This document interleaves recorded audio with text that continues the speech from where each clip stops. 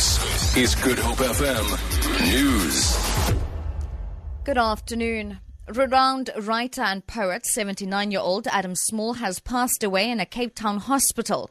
Small was born on the 21st of December 1936 in Wellington in the Boerland to a preacher father and a Muslim mother.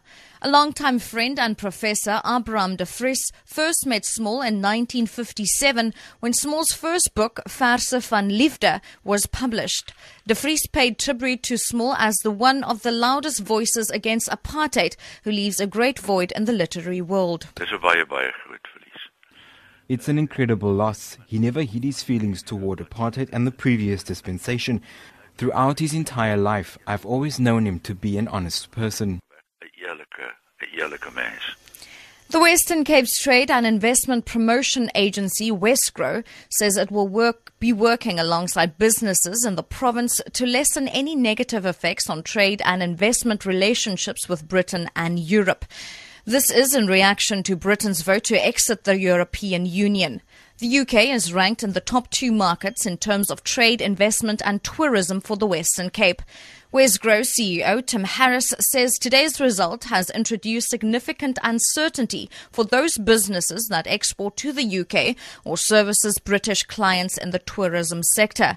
He says the province currently exports about 33 billion rand of product to Europe, and the UK takes about a third of that amount. In terms of those exports, we are operating within the Trade Development and Cooperation Agreement that we have with Europe, and now we've got a new Southern African Development Community, EPA, Economic Partnership Agreement with Europe. So obviously those are fairly preferential trading agreements that we have.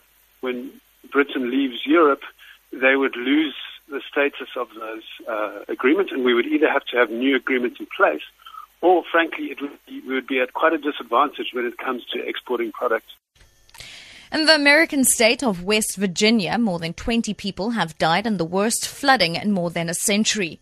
Many rivers in the state that are at dangerous levels after 25 centimeters of rainfall in a day. Governor Earl Ray Toblin has declared a state of emergency and says the damage is widespread.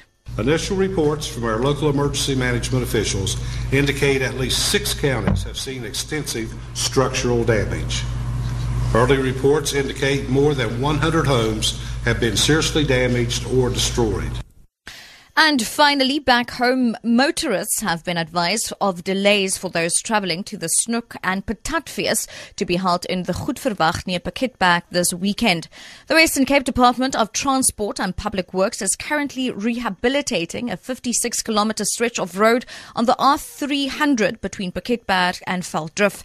Spokesperson Byron Laho says it's estimated that almost 2,000 vehicles use this road daily and is expected to increase this weekend. Laho says motorists should add half an hour into their travel time due to stop-and-go closures between Veldrif and the R27 and Goedverwag. The department has apologized for any inconvenience caused. For Good Hope FM News, I'm Shirley Barnes.